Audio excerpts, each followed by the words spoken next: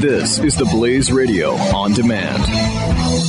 The experts at Web.com want to build your business a successful website for free, just like we did for these current Web.com customers. We've used and looked at other website designers, but there's nobody better than Web.com. Web.com can build your website in as little as 7 days free. Plus, we'll promote it on all the major search engines like Google, Yahoo, and Bing. If after 30 days you're happy, we'll continue to provide promotion, hosting, support, and maintenance, all for one low monthly fee. If not, cancel and pay nothing. If you're in business today and you don't have a web presence, you won't be taken seriously. Call right now and you'll also get a free .com or .net domain name for your new website powered by VeriSign, the world's leading domain name provider. Call 800-490-1099 or go to web.com/radio. That's 800-490-1099.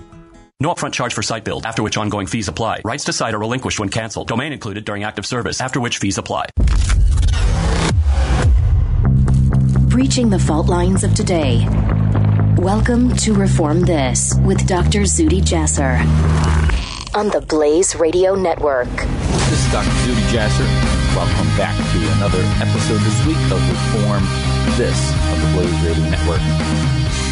Thank you for joining me. Thank you for subscribing. And if you're new, thank you for taking a listen to what I think is a one-of-a-kind program on the internet and out there from an American Muslim, a conservative who not only believes in his country, in the Constitution, but believes that we have a Muslim problem that needs a Muslim solution. Week to week, I address with you the challenges of the day, those issues that few will address, and we take a deep dive into a few issues every week that you just won't get anywhere else. I try to bridge that chasm between the Islamist world and the West, the land of freedom and liberty. And with you, I think we're slowly making some progress, taking this journey, taking it across the airwaves, across the internet, and into wherever it may go, even into WikiLeaks. This week, I have to start by giving a shout-out and a just humbling congratulations to the Chicago Cubs. And this is coming from a guy who grew up in Wisconsin.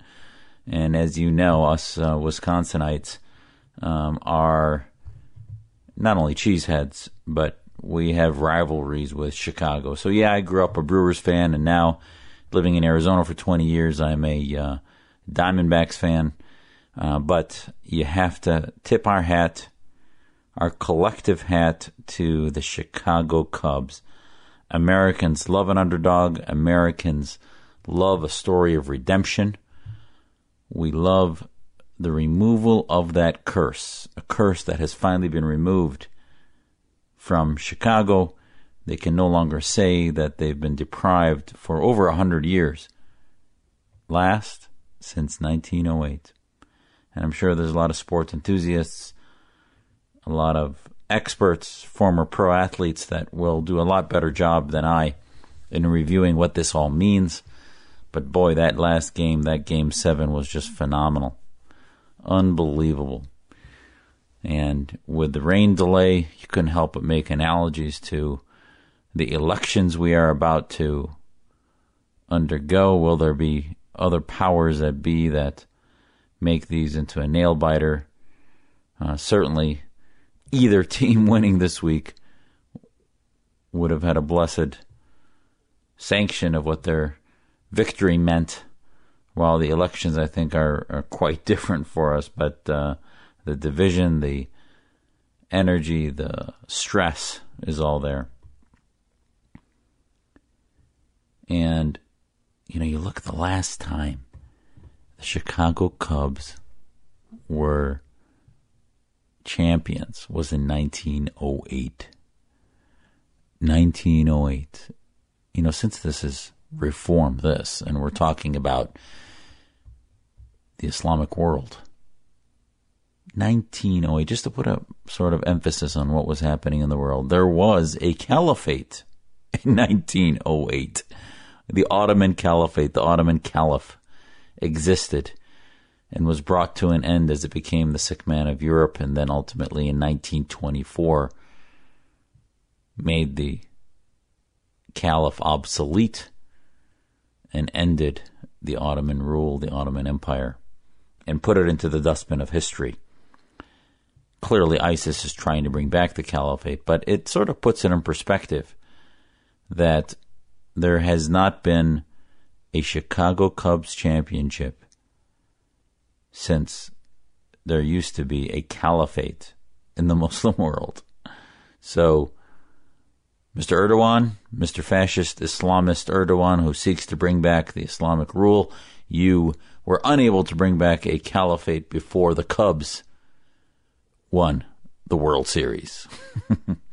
So that puts it in perspective about the time period that's passed. And since we're talking baseball, I think we have, and I've made this metaphor before, this discussion before, but it really is apropos this week as the country is focused on a World Series that we'll be telling our kids, our grandkids about, that we watched those pitches, those extra innings in which we thought the Indians were going to bring 2 championships to Cleveland, but ultimately the Cleveland Indians squandered a 3-1 series lead and lost to the story of destiny that the Chicago Cubs were going to win. And the question is, how many Muslim homes, how many Muslim households in America will be having that conversation? I think many.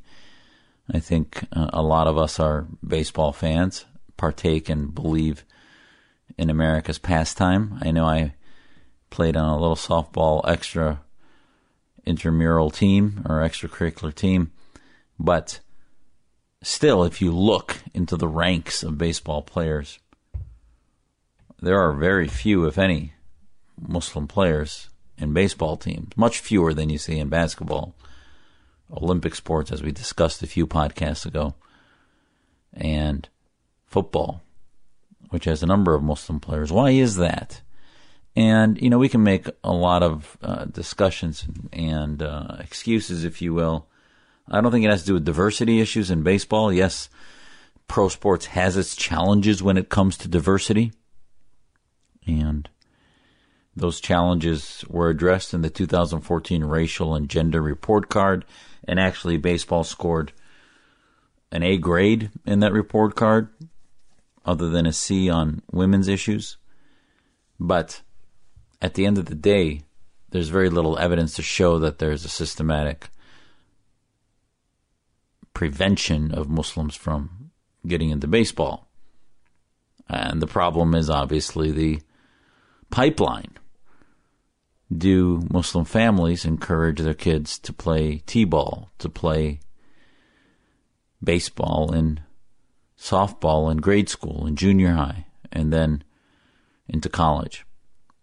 And, I think the bottom line is a cultural one.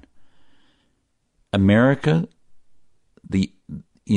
professional football obviously has its unique aspects, and we're beginning to see games in London, but it's similar to rugby, and there are other games that have its commonalities with professional football, though it does have its distinctly American rules and premises. But baseball is uniquely American. It is America's pastime. And I think that, call it assimilation, a term which I don't like very much because it implies some type of compromise or surrender of your original identity, which I don't think you have to do to fall in love and be American first with our country. But I do think that there is a lot to learn about the fact that so many other cultures and faiths do take up baseball as a sport that they watch and they embrace through the 162-game season and throw the ball with their kids in the backyard, do pickup games, and make it part of the culture of their own neighborhoods and their own persona as a family. And listen, my family escaped from Syria, and no, I did not grow up. I remember trying to teach my parents baseball, and as much as they loved pro football and soccer and other games that had a more national face, trying to explain baseball to two actually very intelligent parents, a physician and a pharmacist with graduate degrees, was just a almost impossible adventure sometimes. And I don't think it's because they couldn't have got it if they put their head to it, but it was just something that didn't interest them. So, I think if you look at some of the numbers,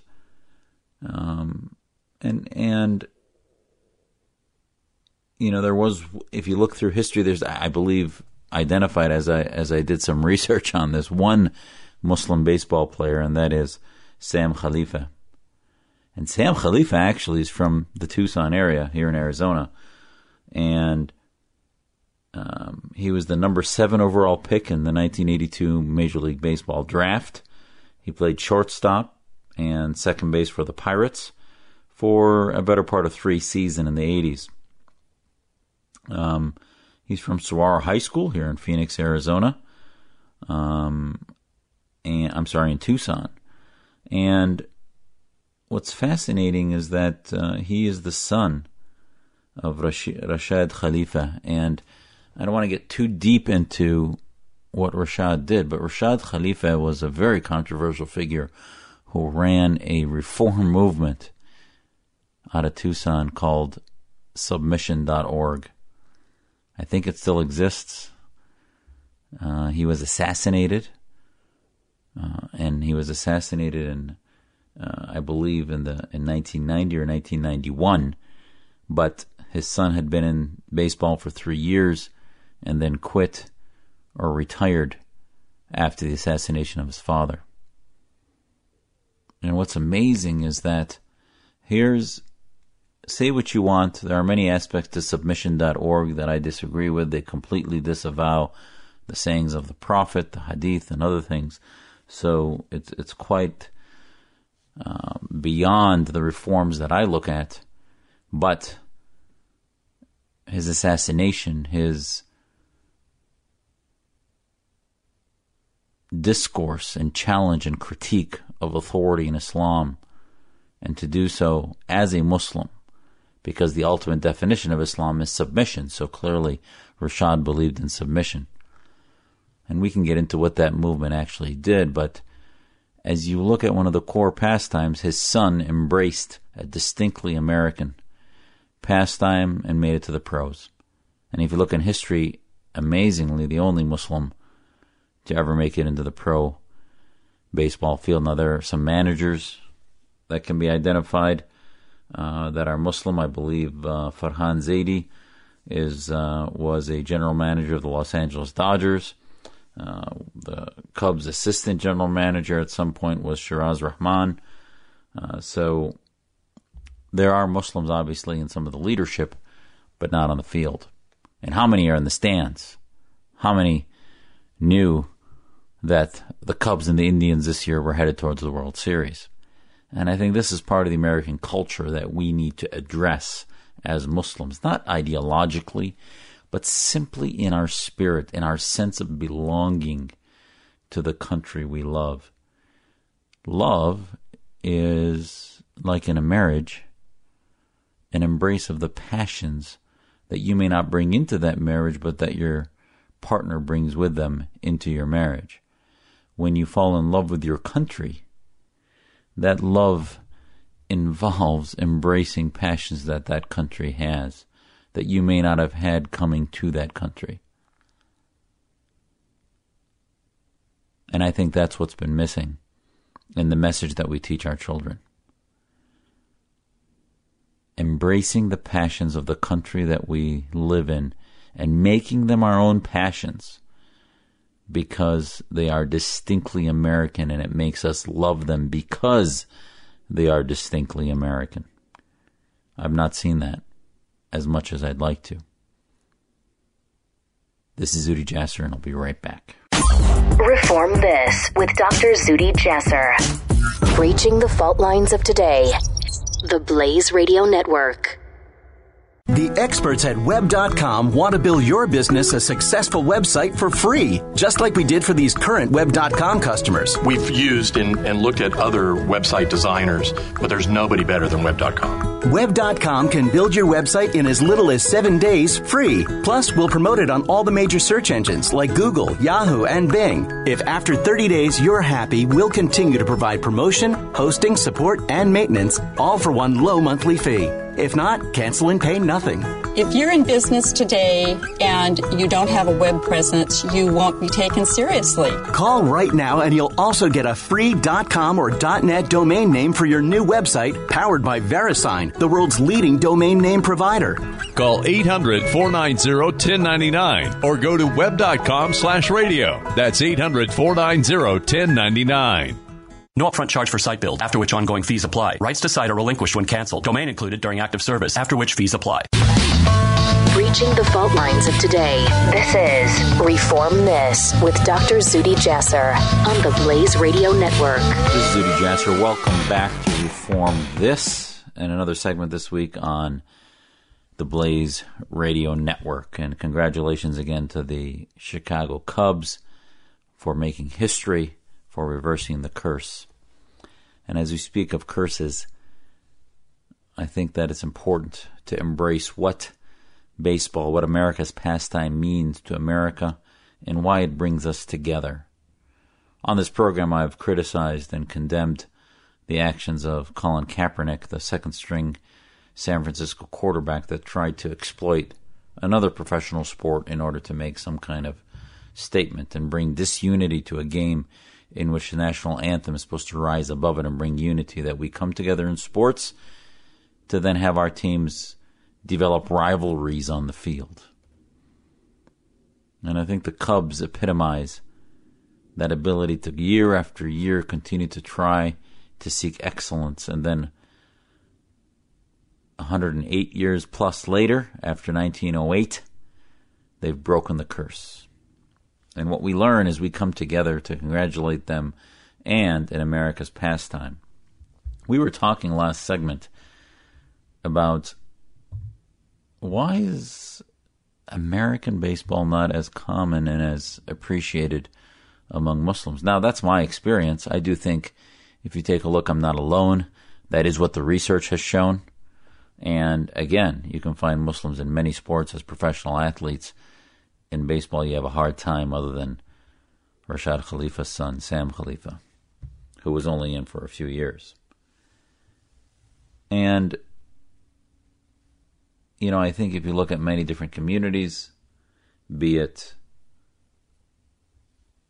the Jewish community, for example, which has a large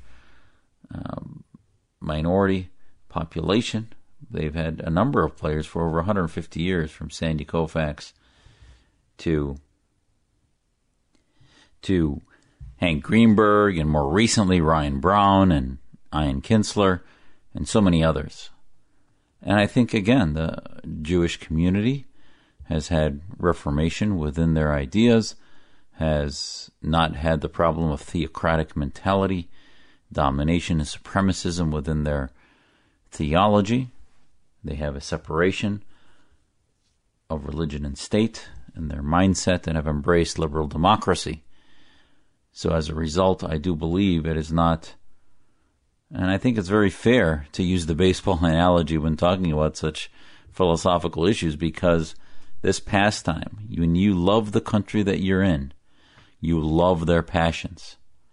And I think it is very, as we say in medicine, we use the term pathognomonic. Pathognomonic means a sign of a disease that usually heralds that underlying disease.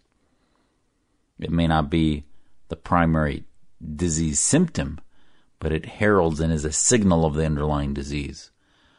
I think the absence of American Muslims in baseball, in the stands, on the Nielsen ratings, and in the fields, and in the T-ball and college and junior high and younger sport ranges of baseball, I think epitomizes the problem we have with embracing fully, not simply as visitors, embracing fully the American concept of home and passion. And I think so often, and I, in our Muslim Liberty Project, we teach our kids this all the time. We tell them that we are Americans that happen to be Muslim, not Muslims who demand to be American. Unfortunately, many of the Islamist groups today are teaching and brainwashing our youth into believing that they are primarily Muslims and they should demand their American rights. Fine, you have rights. You should have them protected like every other American, equally, under the law, under God, and through the Constitution, and through your state and local governments and legal system. But that is a peripheral benefit to being American. So we are Americans that happen to be Muslim, that happen to have those rights guaranteed by our government, not Muslims first who then come here and demand to be American, as if we need to be given that, demanded that respect rather than earning it like every population, every group, every family, every individual that comes here. And I think that is not a nuance. And ultimately you see that borne out in identity movements like the Islamist movement. You see it borne out in the Islamist movements that hijack our communities as victims rather than as equal participants, equal humble participants. And finally, you see it borne out in the absence of especially participation in sports like baseball. And in this segment, I want to leave you with one sort of fatwa that explains it all. I would ask you, what's a fatwa, first of all? Fatwa is a Islamic ruling from a jurist, from an Islamic judge or expert in Islamic law or Sharia. And there are fatwas for everything from wearing nail polish for women to the commission of acts of terror and violence and war, on and on. Every aspect of a Muslim's life can be navigated and directed by jurists who believe they can impose their interpretations of Islamic law upon individuals. And that's what theocracy is for the Islamist. So you just look up, Google for yourself, Islamic fatwa on baseball caps. And I think you'll get a good flavor as to where the cultural divide exists. So, simply look it up. The first one that I see is from an Imam Khalid al-Musleh, Mosleh, who has a fatwa. He's a Salafi. Salafism is, as we've discussed on this podcast before, a form of fundamentalism, orthodoxy that believes you need to imitate the way the Prophet Muhammad did things in the 7th century and not deviate from that.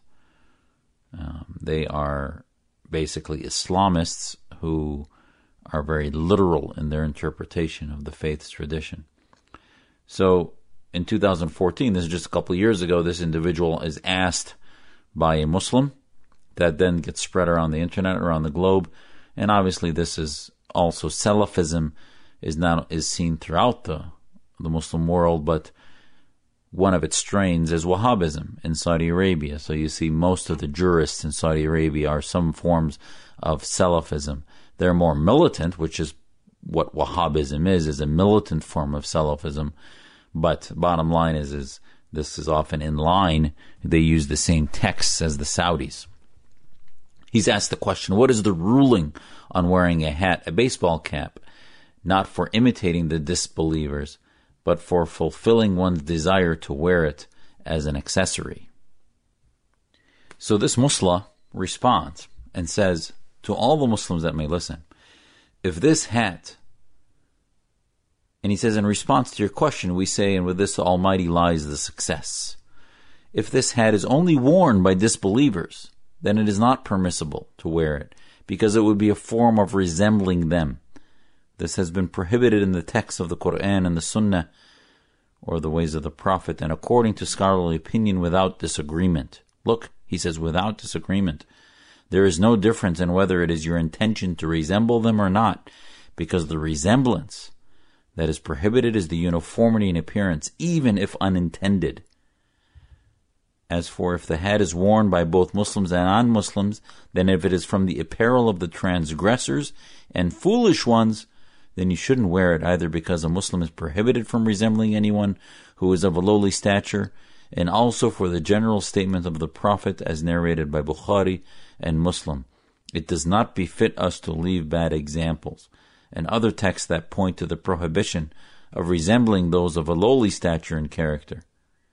But if it was something that is worn in general by Muslims and not specifically by the transgressors and foolish ones, then in this case there is nothing wrong with wearing it. Oh my God. Do you need anything clearer that explains even wearing a baseball cap? As absurd as that opinion is, at the core of it is a sense of deviation, is a sense of fear that these jurists have of ever embracing something that looks physically like something they believe is what Christians or non-Muslims would wear. So they are so afraid of losing their control that even the clothings of the Westerners, which is really based in freedom and liberty, is something they adhere and attach to Christianity, which they consider also in a wacky fundamentalist interpretation to be infidels and non-believers, when obviously to a Muslim who understands his faith, the Quran recognizes people of the book to be Jews, Christians, and those who believe in the God of Abraham. And yet these fatwas, these religious opinions and rulings, reject all of that and forget the theological debates between faiths. They want to separate and segregate Muslims out from culture, from behavior, from society, so that they will not even wear that which resembles it, let alone play their sports, let alone adhere to the culture and embrace the culture of baseball, America's pastime, so that Muslims in America can feel it is their pastime also, but not as a Muslim one, but as an American one. That's just one fatwa. There are millions and millions of fatwas out there. Go to the Assembly of Muslim Jurists of America and see the crazy, fundamentalist, medieval interpretations where they have fatwas of these Saudi jurists, thousands upon thousands, by the way, some of whom include many imams and mosques all over this country that give them fatwas, religious rulings, not only on baseball caps, but on whether they should translate when working for the Department of Defense or the military or Homeland Security or the police, whether they should work on America's side versus Muslim side, the Islamic side of tyrannical regimes like Iran, Saudi Arabia, Pakistan, which they view as Islamic and never view as tyrannical. And what they view as hateful is the West. Just today, a tweet from Ayatollah Khamenei again reminded the West that we are those for whom they seek death, and death to America, to them, is because of our lack of respect for human rights, coming from the world's greatest offender of human rights. And that's what we got with the $150 billion that Clinton fed, that the Clinton-Kerry State Department and the Obama administration fed them. An Islamic world that tells us that we are the problem and doesn't ever want to do anything to imitate the West, and enculturates and brainwashes our children into believing that Islam is not compatible with Western ideas. That's what we need to reform. When we come back, let's take a deeper dive even more into fatwas and what they mean. This is Zuhdi Jasser on Reform This. Breaching the fault lines of today. This is Reform This with Dr. Zuhdi Jasser on the Blaze Radio Network. The progressive movement is full of lies. Why do Americans keep falling for the deception? In his new book, Liars, Glenn Beck reveals the simple answer: fear. At our most basic level, we're all afraid of something, and progressives exploit this by offering us solutions to our fears. Solutions based on lies and an unrelenting hunger for power and control. Understanding the roots of these lies is key to helping us stop the disease of progressivism.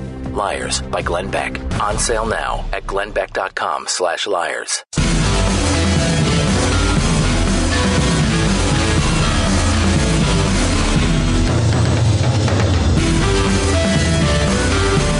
Blaze Radio Network on demand. Reform This with Dr. Zuhdi Jasser. This is Dr. Zuhdi Jasser. Welcome back to another segment of Reform This on the Blaze Radio Network. We were talking about fatwas, religious rulings or opinions by Muslim clerics or jurists who answer questions and then believe that their edicts can become interpretations of God's word, God's law, in which human beings must then follow their directions and make it into ongoing real-time interpretation. If they live in a Muslim majority country that they control theocratically, then those become laws. If they're a minority, then they try to convince people that their opinions are the only legitimate ones and the other ones are not.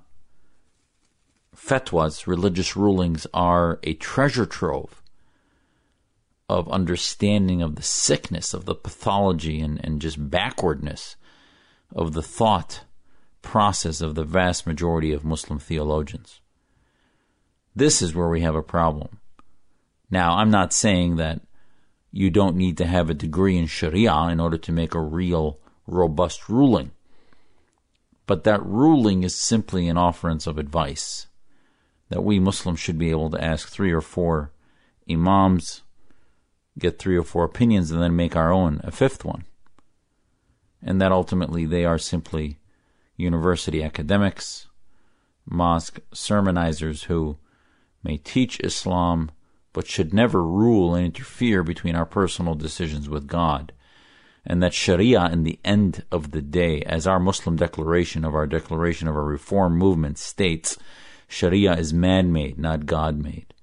There are laws in the Quran that we believe that God does have many laws, but we interpret those on our own. And we believe that if Sharia was such an important part of the fabric of government, then that would have been outlined in the Quran, and it's not. The word Sharia itself is very hard to find in the Quran. Its root is there basically twice. And if so many words repeated over and over in the Quran, if Sharia was so important, it would have been repeated. Sharia basically means in Arabic, Islamic jurisprudence. It literally means the way to the watering hole, which is the path that the water takes in the least resistance as it flows downhill. And it's felt to be an analogy that applies to God's law, which is the right path of least resistance. So fatwas are sort of a academic, juristical approach to making decisions. There's nothing more educational than looking at the bizarre approach that many of these learned I bite my tongue and say learned, but listen, we Muslims are in denial if we don't believe that these people making these bizarre opinions are not educated in Islam. They have degrees, multiple degrees from Al-Azhar University in Cairo, sort of considered the Vatican of Islam. We have of Sunni Islam.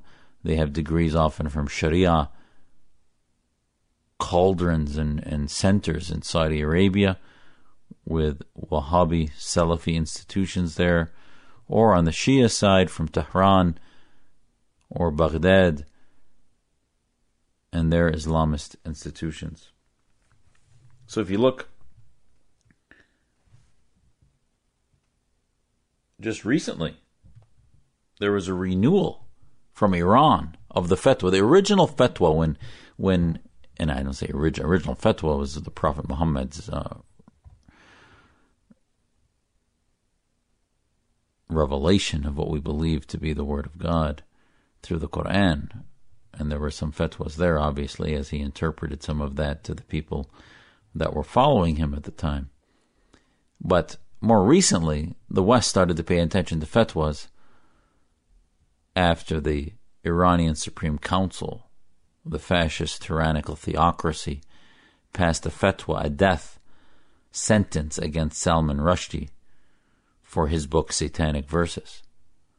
Salman Rushdie has since gone on to be quite a prolific writer, speaker, and has continued to live under the threat of death.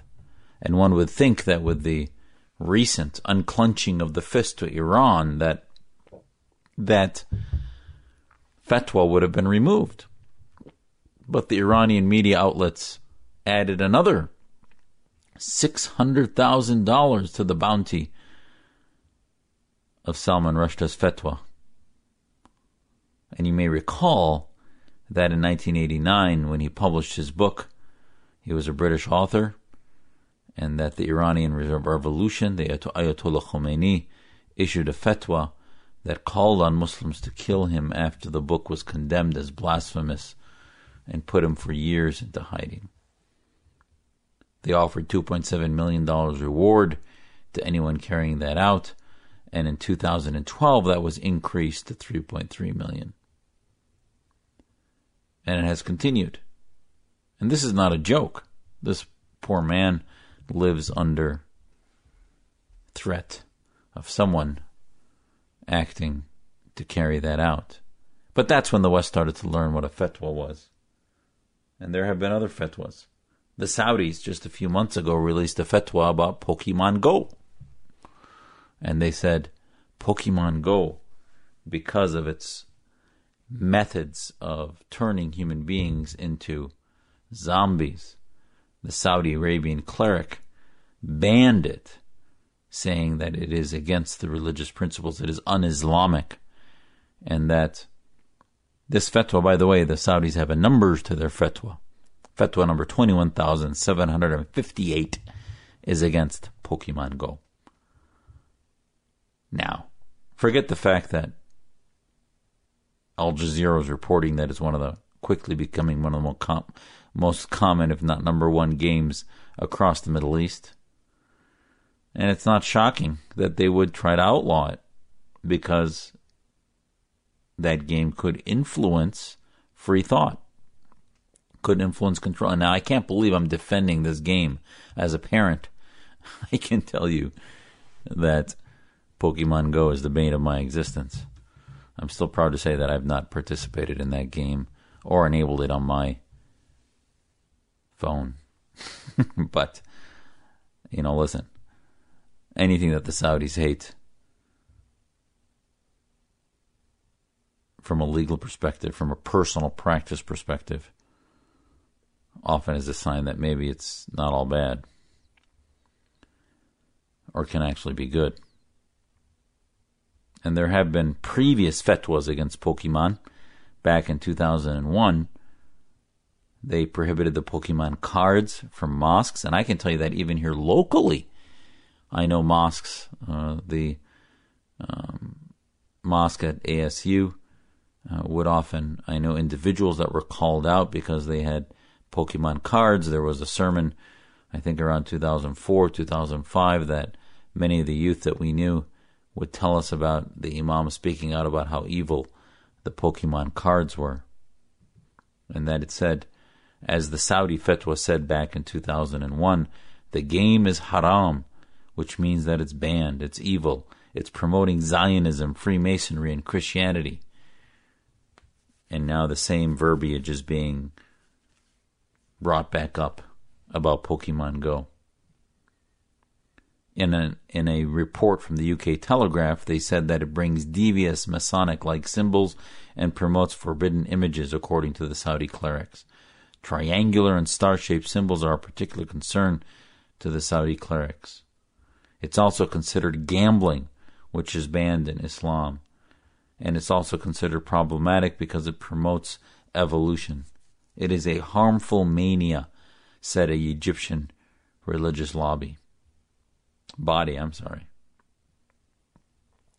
and that the characters evolve in the game, becoming bigger and stronger, and they prohibit evolution. So what they do is they strike fear into Muslims that would play these games. Many might avoid it, but I think many would engage it and live in feeling that their faith does not allow them to be comfortable, does not allow them to enjoy life, but rather is the suffocating, sterilized, inhuman ideology. Go to the Assembly of Muslim Jurists of North America and look at the names of the rulers on there that give fatwas and rulings and see what they say. See what they say about things that really matter. Misogyny, rulings about women's rights, female genital mutilation. Al-Qardawi, Sheikh Al-Qardawi that I've talked to you about on this podcast before, talks about the ruling against FGM, female genital mutilation. He said he believes he's moderate because he calls for a nicking procedure rather than full mutilation of the clitoris. That is still immoderate, and that is still draconian. And that is one of the fatwas that is considered popular and so-called moderate. And then we saw a moderate fatwa. What about, some people say, Zudi, why isn't there a fatwa against ISIS? Call them out. And sure enough, Canadian imams did that. When we come back, let's talk. Is a fatwa against ISIS a good idea? This is Zudi Jasser on Reform This. We'll be right back. You're listening to Reform This with Dr. Zudi Jasser. The Blaze Radio Network. Coming up today on Pat and Stu. This time, he's pissed off. Get some snacks. Why are you so mad this time? I'm not actually upset. You say that a lot. Every time you say we're back, you say this time we're pissed off. That's not even the actual quote from the movie trailer. No, it's this time, it's personal. Yeah. I don't know why it became pissed. For a shark, especially. Yeah. It's personal. Pat and Stu. Weekdays at 5 p.m. Eastern on the Blaze Radio Network.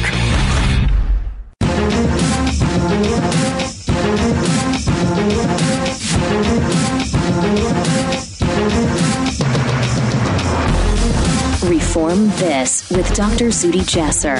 Thank you for coming back to Reform This. This is Zudi Jasser. And in our last segment, I want to continue the thought that we were talking about. Well, if fatwas are all bad, maybe good fatwas would be better. Fatwa being a religious ruling.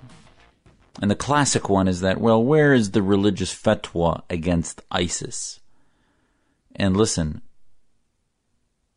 ISIS is as evil as it is because it follows the pattern, the belief that the ends justify the means. So it will do anything from beheadings to barbaric militancy unseen before in humanity, and they'll spread that on video because they believe anything possible to disrupt the world and put fear into people so that they can spread their evil and create their caliphate under the leadership of Sheikh Baghdadi. But the issue is that does then the means of calling for fatwas and rulings to become representative of the Muslim body, the ummah, then justify use of a fatwa in order to counter that? And I would tell you as a liberty-minded Muslim that that's not true. I think sure, an imam can make a ruling and have a belief from a juristic standpoint, no different than the rabbis of the Beit Din courts or the canonic courts of Catholicism and the Christian community. So you can have jurists come up with faith-based rulings in the legal tradition and precedent of their own scriptures and laws and legalisms. But a fatwa is a ruling that then carries with it the authority of the community. That is where I think we should draw the line. Yes, we should speak vociferously not only against terrorism and violence, but against political Islam, the Islamic State and its identity, and our need to separate ourselves from any adherence to the Islamic State and loyalty. Yes, we need to make these movements, these ideas heard. But I think trying to call for fatwas, the Jordanian government 10 years ago had a coalition it brought together that created this anti-takfiri declaration in which they said takfir is prohibited in Islam. That's great. I think that's wonderful. And they signed it. Did it do anything? The Jordanian government still today, as we discussed, I think last week, has been putting people in prison for blasphemy and for rulings that interpret the fact that the King of Jordan and his judges and his Supreme Court and court system have a right to determine what is and what is not appropriate speech in Islam, what is and what is not appropriate speech to criticize certain rulings of Islamic law. And yet they passed this anti-takfiri declaration. And I think that's the only declaration, the only fatwa that really makes a difference. Yes, we should as Muslims say that. No one can ever say that another Muslim is not a Muslim, even the ones on death row, because God will hold them accountable. Yes, they should be punished for what they did on earth, but those are rules of mankind that we put against other men and women in order to prevent chaos. And we do that based on reason, not because it's God's law, but because we as men and women decide what laws our country should have. And then we punish people criminally and have criminal and civil courts to adjudicate those things. But the concept of fatwa, I believe, needs to be set aside, marginalized from the rulings of society, from the legal systems. And we need to base our legal system based on reason, and that's what we need to teach our youth. The Canadian imams did issue a fatwa against ISIS. They said, they were from Vancouver, Montreal, Edmonton, and Toronto. They said it is significant for those individuals who understand the opinions of the scholars need to be followed, and because our fatwa is based on the teachings of the Quran and the Prophet. So Hardi said, with evidence of what kind of violations ISIS and ISIL have committed, that will put a lot of weight on people to be convinced that ISIL and ISIS is the wrong way to go. And they said they have been excommunicated from the Muslim community and those who will join them. They should be excommunicated from the Muslim community and cannot be considered Muslims at all. So they did takfir. They call them kafir, unbelievers. ISIS are evil. They are no longer considered Muslims. Are you kidding me? We have no clergy in Islam. Imams are simply teachers. Clerics simply pass their own opinions. This is a slippery slope that I would never say. I opened my book, A Battle for the Soul of Islam, by saying that I wanted, after 9/11, to go and kill bin Laden and to sign back up in the military. But I knew but like every American, I wanted to fight. But I also knew and admitted I could not change the fact that he was a Muslim. And he is a Muslim. So we have to deal with that fact. We can't be in denial. We can't sweep it under the rug. And these fatwas need to be dealt with head on. Fatwas from Saudi Arabia that say you cannot build churches, you cannot bring in Bibles, you cannot bring in moderate interpreting type Qur'ans. These are the fatwas that we need every day to have on the news stories that show the chasms between the West and the East. It is not just about baseball caps. Yes, I think there's a lot to be learned by talking about that. But it's not just about those. It's deeper issues. But along with the crazy imams that tell Muslims that wearing baseball caps makes you look Western and thus evil and kafir, come the fatwas that say women can't be cashiers in Saudi Arabia, women can't drive, they can't work. They can't be anywhere near equal, let alone the 4th and 5th class levels that they have. People of other faith, Jews, Yazidis, Druze, and other faith communities are not given any rights in Muslim theocracy or Islamist states because of the adherence to the Islamist mindset. The idea that the ruling fatwas are the only way to rule, and there is no government by reason, but simply government by Sharia. That is the problem in the Organization of Islamic Cooperation States. So no, please don't ask Muslims to pass fatwas. That's a slippery slope that will lead down things that are crazy. Ask them to fight against the Islamic State, because once you defeat theocracy, all Islamic states, then fatwas become irrelevant. They don't have impact. But the slippery slope from an Islamic State consciousness in Muslim majority world. That consciousness that wants to bring back the caliphate. That consciousness that looks back, harkens back to the Ottoman Empire, the caliphate of the 7th and 8th century, long before that, after the Prophet Muhammad. The Turks who try to bring it back from the 20th century, the ISIS folks who want to have their own caliphate, this battle for resurgence, this revivalist battle back to the revivalism of Islamic empire and imperialism. That is the greatest threat today.